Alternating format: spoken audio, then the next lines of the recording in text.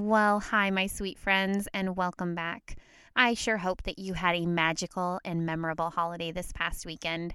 If this was your first alcohol-free holiday, I just gotta say, I am so stinking proud of you. I would love to hear how it went. So please, shoot me an email or a DM. I want to hear how you felt the next day. If your goal was to be alcohol-free, but you didn't succeed, guess what? I'm still so stinking proud of you. I hope you stay curious and that you use your experience as a lesson and try again. Today, I am going to teach you how to set a SMART goal. So I need you to go grab a cup of coffee. I don't know where you left it, a notebook, a pen, and let's get started. You're listening to Decidedly Dry. I'm your host, Jess Steitzer. This is a sober podcast where we actually focus on the good. Amazing, right? We spark inspiration, we try to provide some hope, and we help motivate you. I promise to always keep it real, provide some dry humor, and remind you every single episode why sobriety is truly a superpower. If you'd like to learn more about the show or make a donation, just head on over to decidedlydry.com. Thank you so much for pushing play today. Let's get started. All right, my sweet friends, we are going to talk about goal setting because, hey, it is that time of year where we start thinking about what we want to achieve the next year. Am I right? Okay, before we talk about goals, I do want to invite you to participate in January's Wellness Challenge. My 12 days of wellness challenge that I offered in December, went really, really good. And I got some amazing feedback and people really, really enjoyed it. So that said, I decided to offer a January challenge. This one does cost money. It is just $37, which I think if you do the math is like less than $1.20 a day. That's $1.20 a day. So just head on over to my website, www.decidedlydry.com. Click on store and you will see the option to register there. It will be 31 days of staying completely dry, okay? Dry January, but also hitting on some wellness tasks every day. We'll be doing weekly themes, and it is also an excellent opportunity to meet like-minded women who have probably some of the same goals as you. So if that is of interest, head on over or reach out if you have any questions. All right, so I am hoping you have something to drink. I am hoping that you have a notebook, a pen, whatever it is. You can always come back to it if you need to, but let's get going. All right, so it is that time of year where goal setting is the buzz, right? It is totally what everybody's thinking about. Everyone's doing vision boards. Everyone is signing up for the gym, doing all the things, right? These huge dreams, these lofty goals, they are amazing, right? But a lot of times, if it is not a SMART goal, what happens? We give up a few weeks in, which kind of sucks, right? You feel defeated. You feel bummed. And I don't want that to happen to you this year. So, it's like that example of the gyms. They are totally packed to the walls, every machine taken in January. And then come March, it's back to normal, a little bit more empty. Am I right? Okay, so why does this happen? Why can't we stick to our plan? Because we aren't setting SMART goals. So you might be asking yourself, hey, well, how do I do that? How do I set a SMART goal? I'm going to help you. SMART goals are designed to provide you with all the tools needed to achieve your goal. SMART, S-M-A-R-T, is one of those really fancy schmancy acronyms, okay, where the letters stand for something. So I'm going to break it down so that you know which letter stands for what and how we apply that to goal setting. All right, you are going to be a SMART goal master, you guys. Here we go. All right, we start with S.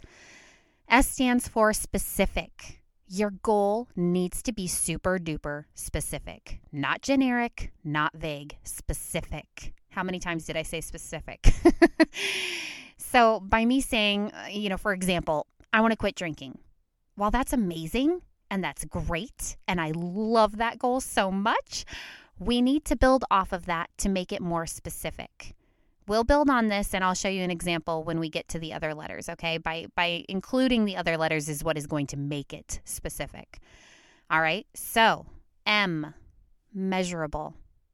In order to hit your goal, you need to be able to measure it along the way. That's kind of how you see if you're on track. So, obviously, we're going to want to have an end date, but it's also incredibly beneficial to pause and check in and see what your progress is any given day.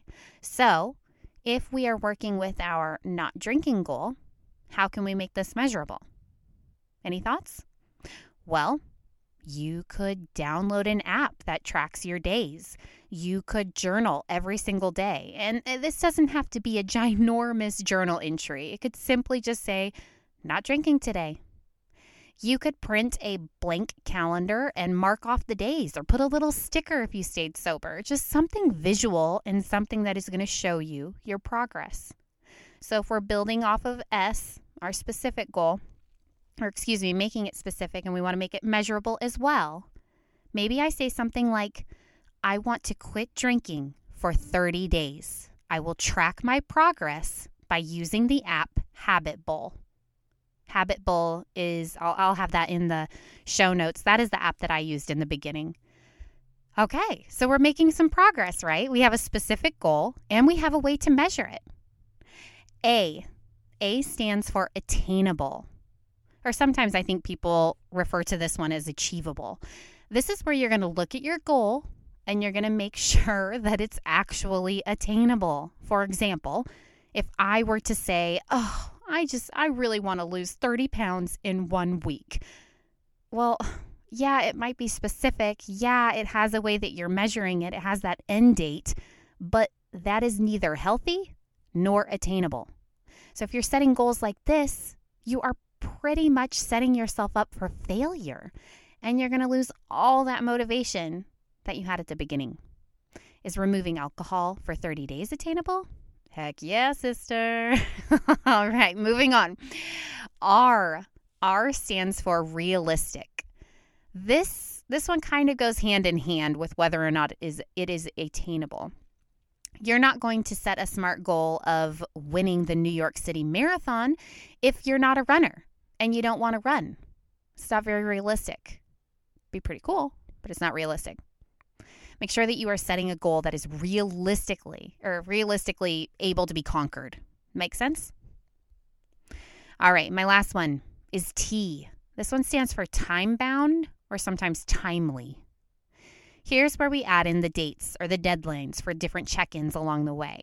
So if we're back to our not drinking goal, it might look something like this. I want to quit drinking for the entire month of January 2023. I will check in daily with my Habit Bowl app. On day 15, if I've stayed completely alcohol-free, you know what? I'm going to treat myself to a pedicure to celebrate my progress. Do you see how that sounds much more specific? It kind of has a way of, tracking my progress. It's attainable. And it doesn't feel so daunting, okay? We didn't include the word forever. And heck, we even get a reward if we make it halfway. Pretty motivating. So anyways, I hope this was helpful. I'm just going to review what we have. And if I went too fast, you guys can totally go back and kind of revisit the different letters. But a SMART goal stands for specific, measurable, attainable, realistic, and time-bound. I think that you are going to be a SMART goal setting master. I'm so proud of you. On the next episode of Decidedly Dry, I'm going to even dig a little bit deeper and give you 5 hacks that will help you prioritize your goals. I'll see you next time. If you'd like to learn more about the show or make a donation, you can head over to decidedlydry.com. If you enjoy the show, the best way to support it is to subscribe and to leave an awesome rating or review over on Apple Podcasts. It's sure been a treat spending this time with you, and just remember, if the only thing you did today was stay sober, you are winning. I'll see you next time.